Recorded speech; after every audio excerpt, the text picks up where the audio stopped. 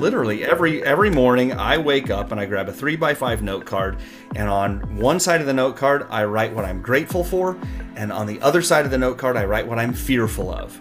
And at the end of the night, I show up and I look at that note card, and almost none of my fears come true. The simple act of me writing my fears down, but that's my practice. And part of the individual work that I do is finding ways, creative methods for people to integrate whatever experience they're having. Hi, everyone, and welcome to another episode of the Mindfulness Experience podcast. This is your host, Keith Fiveson. In this episode, I'm excited to be talking with G.V. Freedman. G.V. is a self-awareness coach, psychospiritual guide, and the author of the Psychedelic Field Manual. He lives at the intersection of entrepreneurship, mental health, and psychedelics, and he believes that self-knowledge will lead us to greater peace, joy, and freedom. In our conversation, we discussed a variety of topics related to psychedelics and self-awareness, including what led GV to become a self-awareness coach, the benefits of psychedelics for personal growth, and how to navigate the psychedelic landscape safely and effectively, as well as the importance of setting clear intentions before taking psychedelics. We've talked about much more as well. I hope you enjoy this episode, and check out GV's website at gvfreedman.com for more information on his work.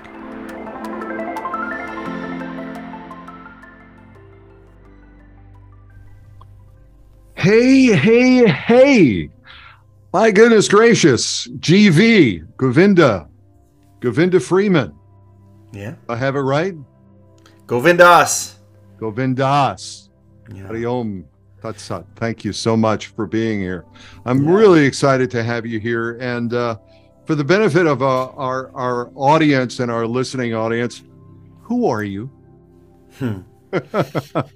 Such a deep question to start. Oh God, who am I? Everything and nothing. The what I often find the spiritual bypass answer to that question is I am. Yes. Which I think there's a lot of truth in that, and there's also for those of us who still have to live in this 3D reality, we do attach ourselves to some roles to help define who we are. From a professional perspective, I call myself a self-awareness coach and a psychospiritual guide. I also am a yogi. I am a deep follower of entheogens and plant medicine and psychedelics. And honestly, I really just try and show up and be present as often as I possibly can. Wow. Well, I love that answer, and it's got so much to unpack in that conversation, right? The I am is the soham, it's the wonderful recitation, and I have that book, I Am That, because we really are whatever we attach ourselves to, right? It's the story, it's the narrative, and the ability to unpack that narrative. And we came to know each other through, I guess, on LinkedIn, but we came to know each other through the work that I'm looking at doing and really involved with in the psychedelic area and really studying that area. But I'm really more in the mindfulness area to go ahead and help people to show up. So you mentioned ethnogens, and you mentioned psychedelics, and you mentioned the whole area of vipassana or meditation. Tell me, what do they all have to do with each other, and what are you doing in that kind of work? How do you bring that to other people? What does that look like? Yeah, that's a great question. Thank you for asking, and thank you for having me today. I absolutely love talking about all of this stuff, and the big answer is to your question is that's why I call myself a self-awareness coach, because it doesn't matter if it's vipassana, it doesn't matter if it is psychotherapy, if it's entheogens, all of these things, meditation, all of these things are designed to help us become more aware of the self. I have a fundamental belief, I have a fundamental philosophy that I would like to experience as much peace, joy, and freedom as I possibly can. And the way that I find most effective to do that is by looking inside. So all of those things are an effort to find the peace, joy, and freedom that lies within us all.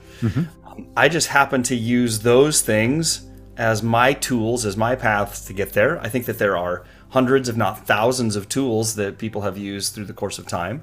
For what I do is I do a lot of coaching work to help people truly realize like how they're showing up and the thoughts that they're thinking. Right. And that also moves over into the entheogenic work, where, you know, Michael Pollan's book and subsequent TV show, How to Change Your Mind, I think is beautifully named for me for one specific reason. We have a lot of untrue thoughts.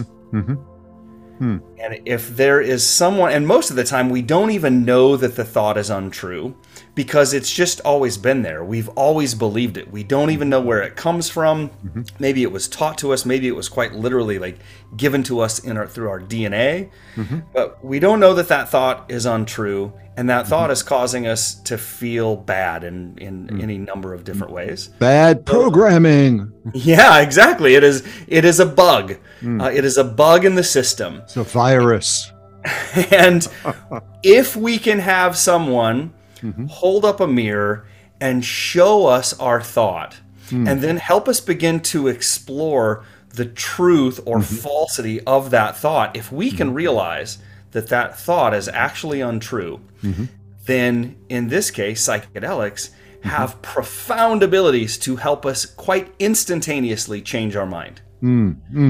We can believe one thing, and then a moment later, with the help of someone who can help us see our thoughts, we can believe something completely different.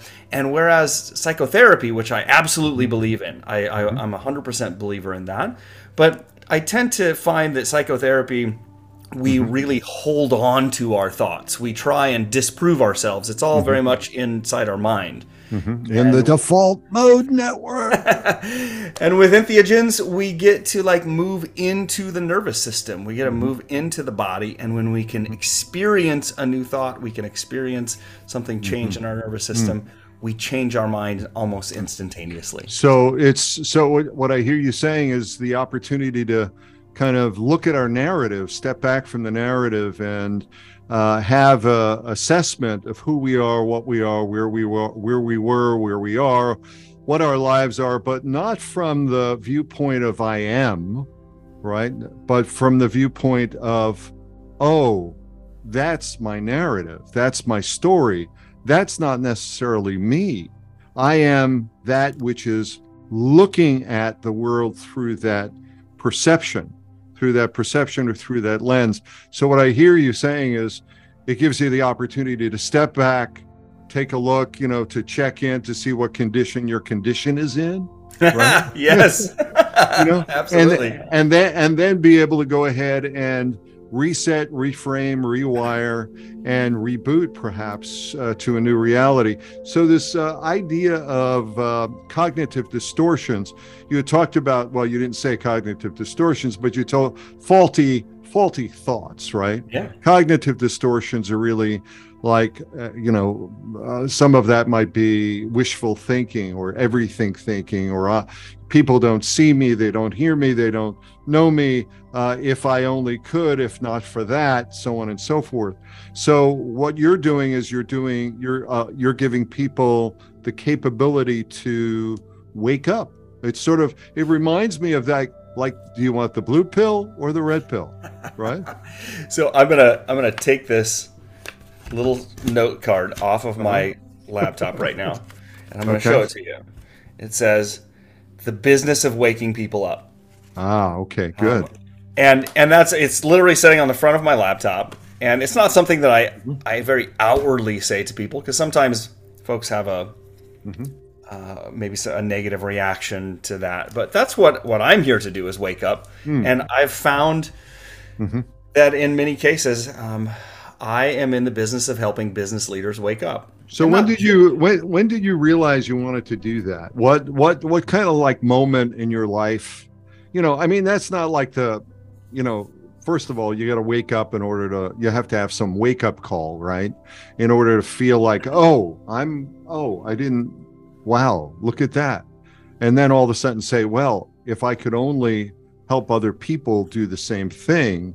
So what was your moment? What was your kind of aha moment where you kind of looked at this kind of work that you do, and where do you do it? And where did it lead you to where you are now? Well, it's a really long and complicated question.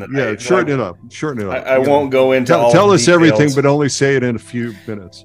Yeah, the really short version is I grew up in a tiny little town in the middle of central Nebraska, 700 people.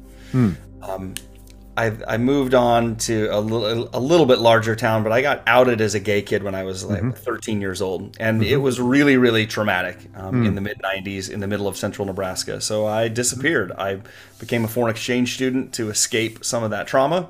I lived in Belgium as a 15-year-old for 11 months, and that started what became a really unhealthy relationship with substances, drugs, alcohol.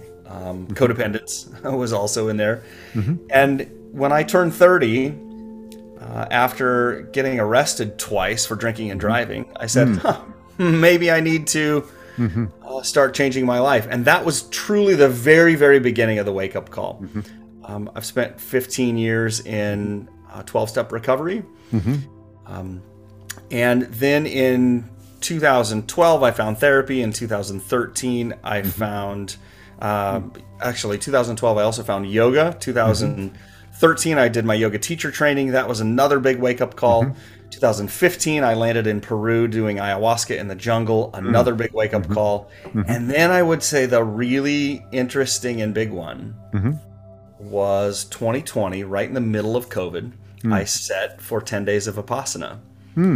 And explain Vipassana for those people who don't know it. What is Vipassana? I mean, Vipassana is a style of meditation where we simply become aware of what is happening in our own body, and we very tightly focus our awareness. And then through the process, through the course of 10 days, which is completely silent, you show up on the first day, and at about 7 o'clock on the first day, you stop talking, and for the next 10 or 11 days, you don't talk, you don't read, you don't write, you don't play music, you don't exercise. All you do is wake up at 4:30 in the morning, you meditate for about 12 hours a day, you eat a couple of meals, and you go back to sleep. And the definition really is like to see things as they really are, to see the world as it is, right? Yeah. And I had a couple of very, very profound openings during this meditation course, and that sort of changed my approach to life. I was running a tech company, and I was running a tech company up until the end of October 2021, and COVID really kind of killed that. And I had been doing a fair amount of coaching prior to that, but when COVID really messed this whole thing up, I really went all in, and I decided that it was now time to start taking the teachings that I had been so freely given for so many years and offering those to other people. And so you really made a switch. You turned everything upside down in one way, or turned everything right side up, from the viewpoint of looking at who you are, where you are in the world, and what you want to stand for. Now you're doing something around that called EMP, and you've got this conscious shala, right? What for the benefit of, is this the way you now go ahead and embody this work? And maybe you can tell people a little bit about that. Yeah, there's really 4 ways that the work kind of comes out. EMP stands for Entrepreneurship, Mental Health, and Psychedelics. And the intention of that is to really help entrepreneurs get to know themselves a little bit more. Psychedelics doesn't always have to be a part of this, but I simply open it up. There's so much interest, especially with all of Michael Pollan's work and all of the research that's coming out now, there is so much interest in the topic, so I just simply offer it up as an opportunity to talk. But a lot of times it's the intersection of entrepreneurship, mental health, and psychedelics. The Conscious Shala is a healing space that I recently built and opened that is not actually devoted to psychedelics. It's really devoted to spirituality and community. So whether that's 12-step work, whether that is, we have family dinners, we have conscious parenting groups. It's really the idea of bringing adults together who are not interested in going out to the bars and not interested in going out and drinking, and bringing adults together for conscious communication and conscious conversation. So that just opened up about 2 months ago. Now you said you set that, which was very interesting to me. You set that up as a 508c1A, right? So that's actually a different thing. Oh, okay. So the Church of Universal Consciousness. Got it. The Church of Universal Consciousness is a plant medicine church. That is a 508c1A. That is a religious organization where we choose to use psilocybin as our sacrament. So we ingest the mushrooms to commune with the divine.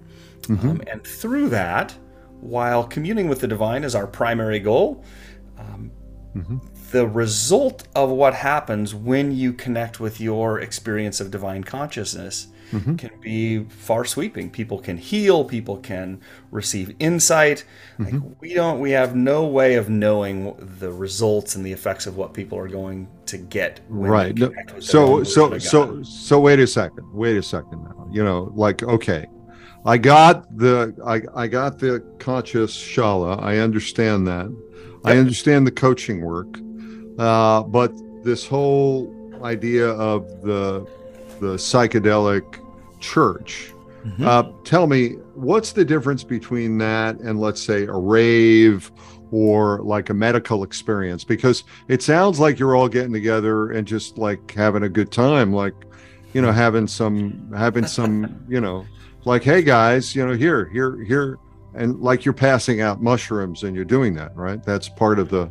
So tell me, what's the difference? And do you think that there's, obviously you're involved in it, where does it fit in the ecosystem of spirituality? Yeah, that's a great question.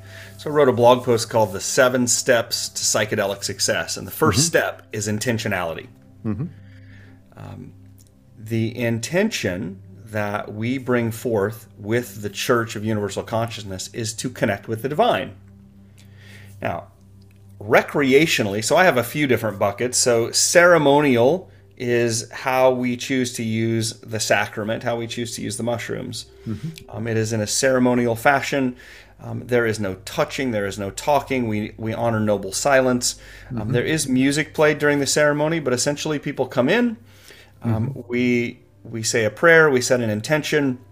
People are offered an amount of sacrament that they choose, and then they go back to their space and they lay down for 4 to 5 hours, and they essentially pray. They commune with the divine and the plant. I believe that these plants have their own intelligence, and we're simply tapping into a portion of that intelligence. So that's how anyone can come in and be a part of the church? Anyone can be a member of the church.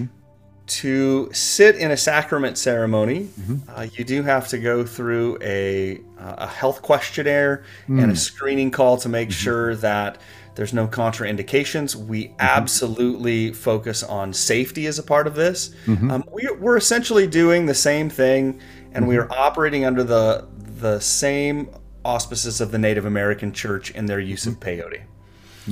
Okay. So yeah, anyone can become a member of the church and participate in all of our church activities.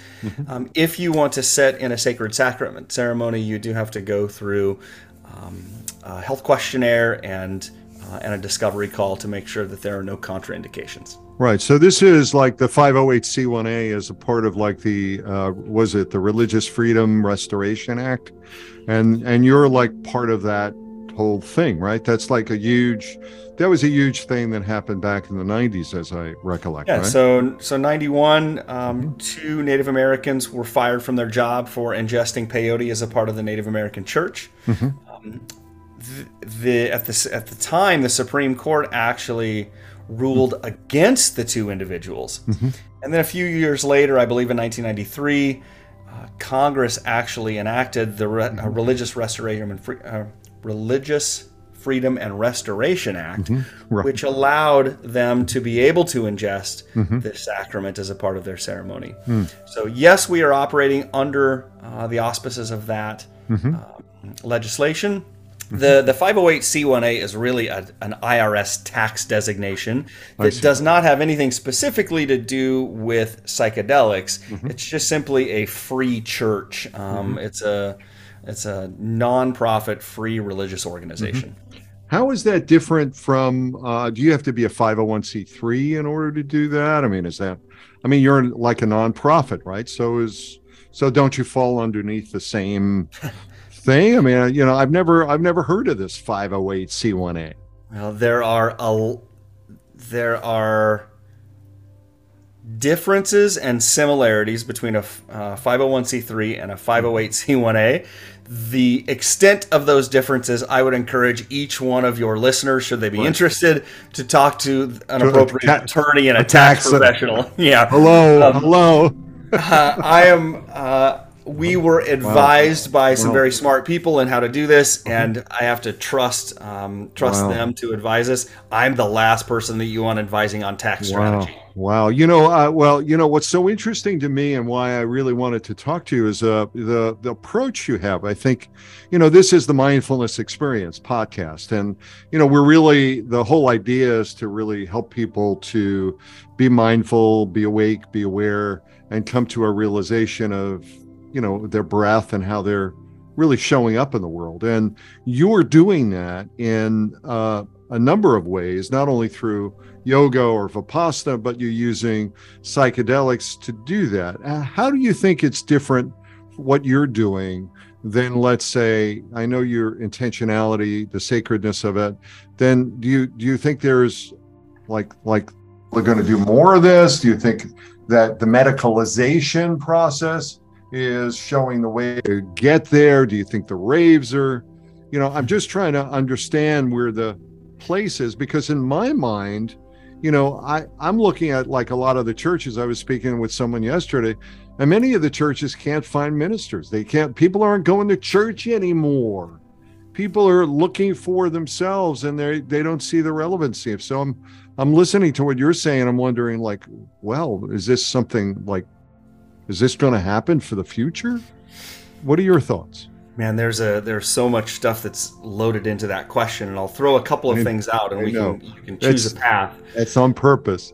I find a significant difference between religion and spirituality, and we can go into that. But I think that it's also helpful. You mentioned something about the therapeutic, the medical path, and I think that so in my kind of idea, we have the researchers are one big bucket, and they're out there literally doing research on the effects of trauma, even with healthy brains. We have somebody in St. Louis, Missouri, at Washington University that's doing a research study using healthy brains, and we see that brains become more plastic for up to 90 days. Post psilocybin experience. So in that 90 days where our brains become like Play-Doh, and we get to teach them things in much more easy ways. So if we look at the researchers as one big bucket, I look at therapists as a second big bucket. So this is the big one that's going to be opening up in Oregon at the beginning of next year. Right. They legalized all of these plant medicines, and now they're opening up a path for therapists to begin using these substances. Right. Ceremonial we chatted about, and ceremonial is really under the religious auspices of the Religious Freedom and Restoration Act, and also my teachers are in Peru, so they don't have to go through all of the legality of serving these medicines, but it's very spiritual in nature. It is communing with the divine. Right. And then I think there's also the two other ones, recreational. taking a substance and going to a concert or to a festival and to have fun. And then I think there's one that sits in the middle. There's one that sits between recreational and ceremonial. And this is what I see more and more happening. I find people have one foot in the recreation land and one foot in the ceremonial land. And they show up for ceremony. They give reverence to the medicine. They participate in the way that they're expected to participate. But time and time again, they show up with the exact same situations in their life. They're really not making any progress. Nothing's really changed, right? Nothing changes. Yeah. So I look at the record. As they say, same shit, different day. Yeah. And I look at these experiential users as it's like you walk into a movie theater, the projector comes on, you watch this amazing movie, you might even cry, you might be scared, you might be moved by this movie, but then when the projector goes off, you leave the movie theater and you just go about your business. You go to dinner, was interesting. Yeah, it was interesting. But I'm not changing my life. And the big difference, I believe, for ceremonial users, for very intentional users, are two phases at the end of the experience, what I call integration and activation. Right. And without those two, all we're doing is just showing up, getting high. And ceremonial use, I like to very frequently ask people, are you interested in getting high or are you interested in becoming free?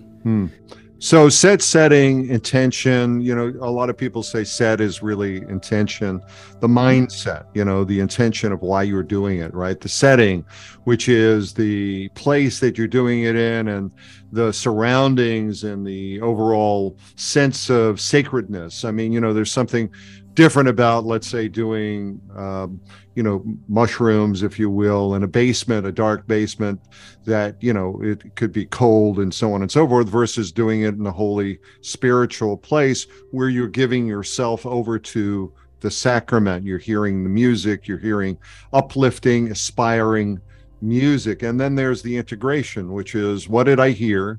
What does it mean to me? How does it apply to my life? And how can I use this, as you say, from an application viewpoint, to apply to my life to really make changes that I need to make in order to go ahead and do the things that I really hope and dream for, I aspire towards, right?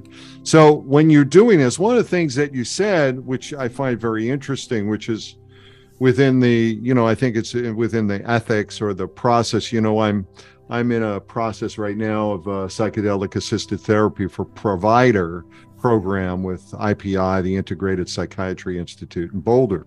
So, but one of the things that we're very, very, very, very focused on is the whole idea of ethics, the whole idea of touch, the whole idea of working with people and really getting permission. So you're doing that, you're doing the assessment in advance, and then you're doing the integration work and the application work. How does that work? What happens with that?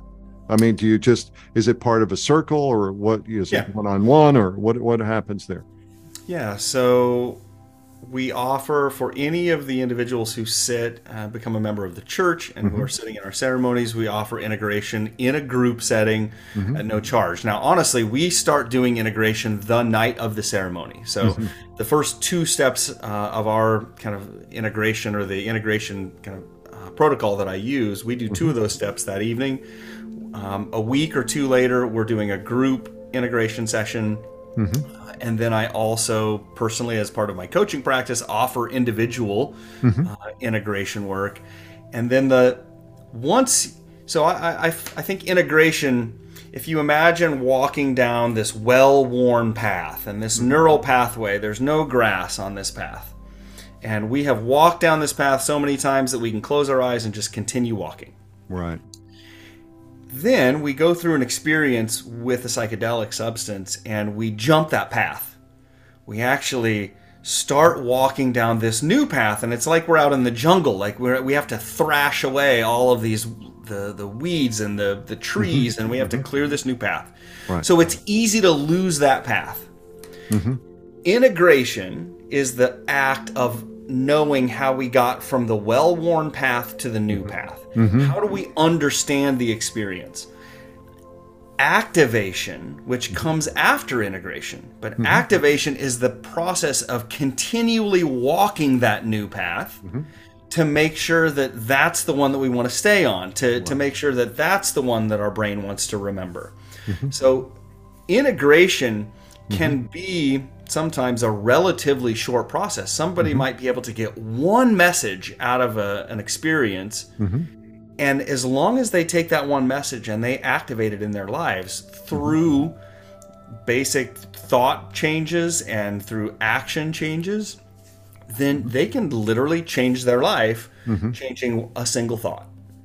I like that. So what are some of the challenges with that, though? I mean, because it sounds to me like, when we start talking about the neuroscience of the mind, right, we've got, the one thing that these chemicals do is, and you can also do this via, heliotropic breath work, through a lot of breath work that allows you to go ahead and move into an altered state, relax your default mode network, which is really the center or the hub of a lot of your ego. It's where your defense mechanisms are.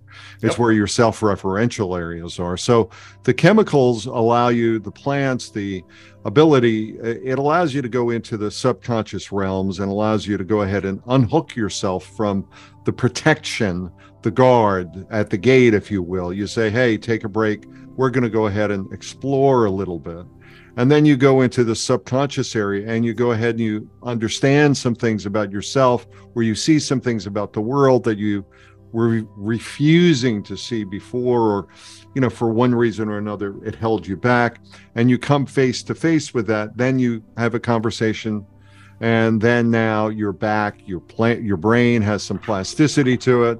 And, we have this conversation and I say, hey, this is the path I want to be on.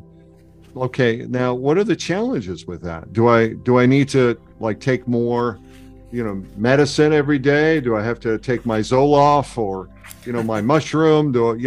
Is there meditation involved? Is there an ongoing recollection or writing process, or how do you wind up doing that? I imagine that's incredibly challenging. Well, it's impossible to answer that question because it's different for every person. It depends. It depends. Yeah, absolutely. And so I love the fact that you mentioned holotropic breath work. And I just want to tell you and all of your listeners, the most profound experience, life-changing experience I ever had was sitting in meditation. Good. So the awareness can come in all different ways. And I think the awareness that springs forth is going to tell you how you need to enact it in your life. We know that 95% of the mind's activity is in the subconscious. There's only 5% of what we experience that is really in the conscious mind. So I find that a lot of my work personally is reminding myself, literally every morning I wake up and I grab a 3x5 note card, and on one side of the note card I write what I'm grateful for, and on the other side of the note card I write what I'm fearful of. And at the end of the night I show up and I look at that note card and almost none of my fears come true. The simple act of me writing my fears down is my work. Now, maybe not everybody has the same fears, or not everybody deals with fear in the same way that I do. Right. But that's my practice. And part of the individual work that I do is finding ways, creative methods for people to integrate whatever experience they're having into their life. So for some, it might be sitting in meditation. Right. For some, it might be going to the gym or taking a walk in the park, or Right. And there's different ways of showing up. So, I love the fact that you brought up fear, because I used that with a client this morning. Fear is the acronym F everything and run, or false evidence appearing real. But then there's the other side of it, the gratitude side of it, the courageous side of it, which is face everything and rise. So, I like that opportunity of using that card. That's a great mnemonic, or a great remembering, to remember, to bring back and put in all the pieces of who we are and ourself. and your work, what are your concerns for people that are looking to do this work? I mean, because, I think your questionnaire is great, but, do you got people who sort of sneak through the cracks and, kind of crack up and kind of not, kind of freak out and F everything and run? I will tell you that, I don't know, probably 4 or 5 years ago, we were sitting in an ayahuasca ceremony, and a gentleman drank a small dose of ayahuasca and had a very strong reaction, did not want to be in that ceremony anymore, and he grabbed his keys and he said, "I'm just going to go drive home." Right. Wow. I then proceeded to hold on to him. I hate to use the word restrain, but that's really what it was. There were 2 of us for a while restraining him for about 2.5 hours. After a certain period of time, the medicine sort of wears off, and he was fine, and he came back in and sat in the circle and finished everything out. So people do freak out, and you've got to be present, not use the medicine yourself within the construct of the group setting. Is that pretty much right, to really hold the space? Again, and this is it depends question, and there are lots of different ways to carry medicine, and there are lots of different ways to hold space. For the ceremonies that we run, we always have assistants that are making sure that people are well taken care of and that everybody remains safe. I would tell you that in Peru, most of the medicine that I sit with, both with ayahuasca and wachuma, the medicine carriers are absolutely drinking medicine because they are communing with the plant. Right. When we are sitting in ceremony, I do take a small, maybe just over a microdose, that allows me to experience the vibration of the plant, so I know where people are at in their experience, and I can guide appropriately. But there's never a time where I am ingesting so much substance that I wouldn't be able to speak coherently or to help somebody should they need it. So I think that's a very important distinguishment that you just brought up, because it's one of my, I just recently wrote an article in Microdose on, the sacredness of plant medicines and the medicalization of those plant medicines. And, the whole idea of being able to hold the space or being in vibration as you talk to, and, sacred prayers or sacred, ceremonies that really allow people to move into, attunement with each other. And I'm really aware of the fact that in the medicalization field, it is totally verboten, not allowed, not no way, no how, you lose your license if you are going to go ahead and take some of the same plant medicines or some of the same psychedelics that people are taking. So do you have a sense of that? Do you have a sense that there's a distinguishment there that really, we miss the mark, if you will, in some way? Well, I want to first state that if we think of this is the way that I look at the please, yeah, that's what I'm asking things for, today. So if we look at the top of the funnel, if you imagine a funnel, the top of the funnel is recreational. If we move down a little bit in the funnel today, it is scientific and research. If we move a little farther down, we get to therapeutics, and then at the bottom of the funnel, we find spirituality. So while I read your article, and there's a lot of it that I agree with, I don't have a problem with the medical use of psychedelics for this specific reason. I think that we need to match the problem and the solution. So today we are using a whole bunch of antidepressants. We are using a physical solution in oftentimes to solve a psychological problem. And we know that antidepressants are just muting the symptoms. They're not actually fixing anything. So we use a physical solution to solve a psychological problem, and it doesn't work. Now, where I think you're coming from in some ways, and I don't want to put words in your mouth, but what I think what we're talking about is trying to use a psychological solution to fix a spiritual problem. And that's not going to work either. So this idea of a therapist not ingesting any medicine and using it in a very medicalized fashion, some of what I do is work with people to change their thoughts. Their thoughts are, if I can change one thought, we can affect the outcome. That is a psychological problem. And we can use MDMA, psilocybin primarily, to treat we can use a psychological solution to treat a psychological problem.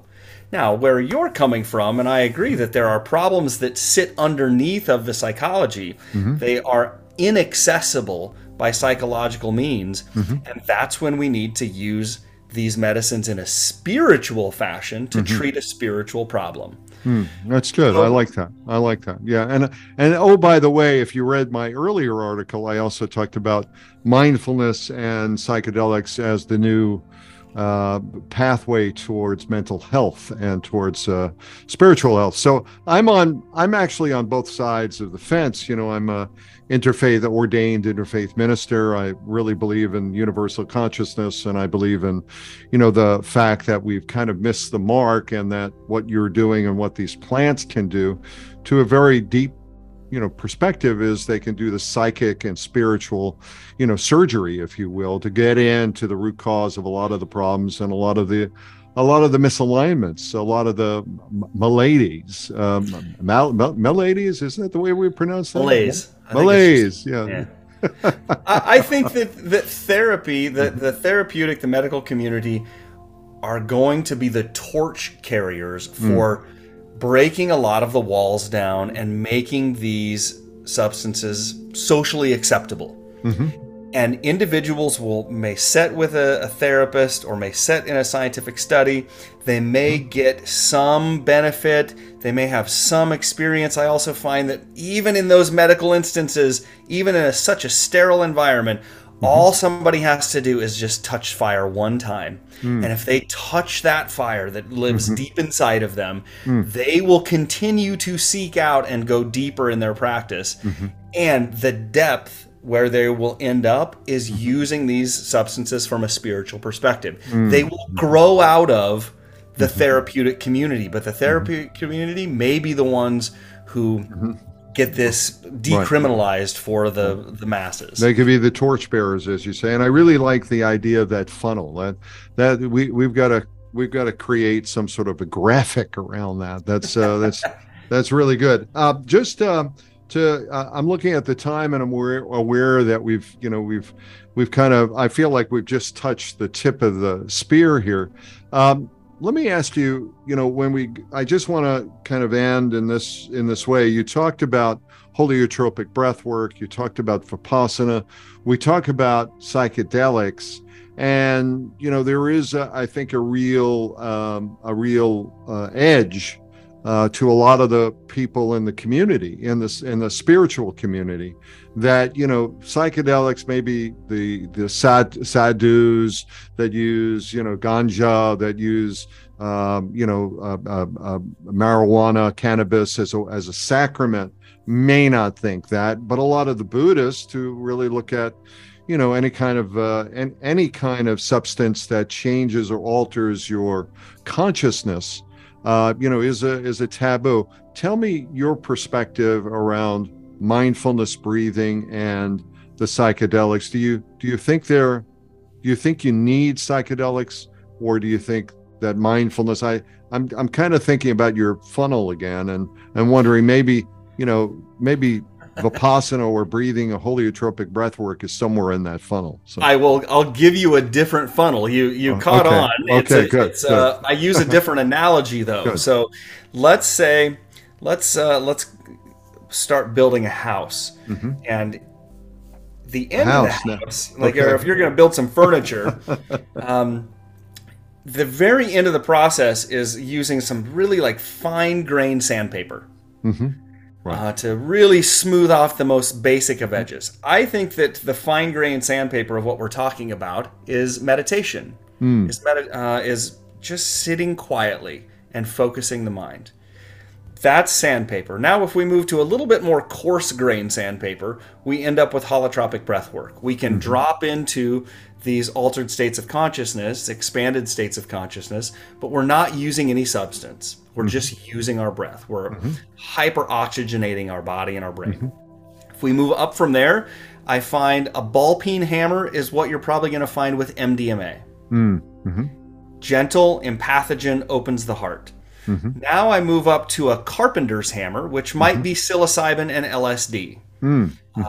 So little bit stronger hammer, I can now start driving nails. It's really hard to drive nails with sandpaper. But if you really need to get some work done, psilocybin and LSD is a carpenter hammer. Now we move up to ayahuasca and wachuma, mescaline and DMT. Those are what I would consider a sledgehammer. So now we're knocking down walls. So would LSD be in that category as well? I put LSD near psilocybin, carpenter's hammer. Psilocybin, okay. All right. And then finally, like, you end up with a wrecking ball, which is ibogaine. Ibogaine is rarely ever used, maybe never used recreationally. It's a 24 to 72 hour experience. It's oftentimes medically given. It is the great interrupter from an addiction perspective. So people that are addicted to opioids, they go down to Costa Rica or Mexico or Canada and they're being given ibogaine. So that's sort of like from sandpaper all the way up to wrecking ball. We have to find the tool that best fits the problem that we're solving and start with fine grain sandpaper and figure out what works. That's what worked for me. Like I started with meditation and yoga and it was only 3 or 4 years in when I realized I can't get to where I want to go with these traditional modalities. And I had spent 7 years in therapy prior to that. So start small, grow as necessary. Yeah. So if you really want to deconstruct and reassemble, then you've got this pathway to go ahead and do it. And I really like that analogy as well. Building a house or reconstructing the house or putting up another room. You sometimes have to, break down the room you're in order to build another one. So that's really good. So GV, I really appreciate you being here and giving us and dropping out a lot of this wisdom and a lot of the consciousness that you've got. How do people find you if they want to, get involved, get some of your coaching, or get involved in the consciousness Universal Church of Consciousness? Did I pronounce that right? Is a church? Church of Universal Consciousness. There you go. Okay. So how do people find you and what do they do if they if they want to enroll or they want to become members?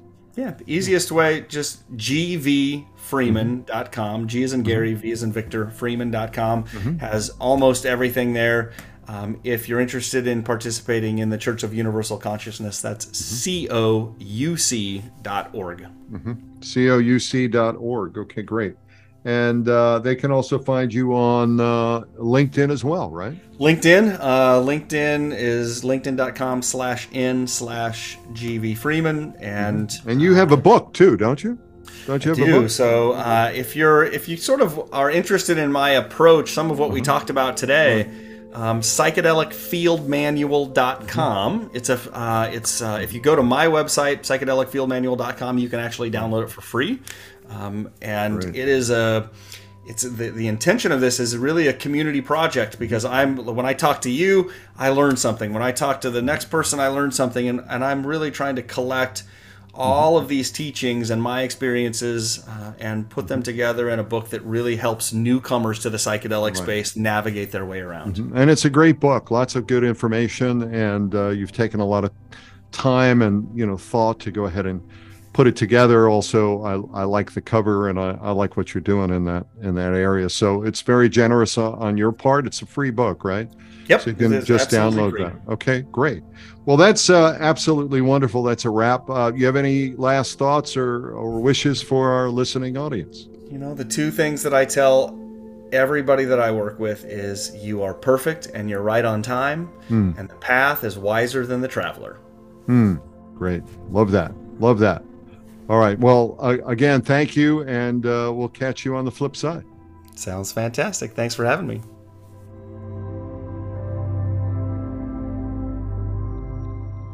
Thank you for being a part of the Mindfulness Experience podcast. I hope you enjoyed this interesting conversation and the insights from G.V. Freedman. I hope he gave you some ideas on what's happening in the psychedelics renaissance industry. For more information about G.V. Freedman, make sure to visit his website at gvfreedman.com. We have other exciting guests coming up in the next few weeks, so please follow our podcast to connect. You don't want to miss any of the shows. Also, suggest any topics. We'd love to hear from you. Connect with me on my social media platforms or visit my website at workmindfulness.com for more mindfulness experience moments. This is Keith Fiveson. Thanks again. See you on the next show. Take care.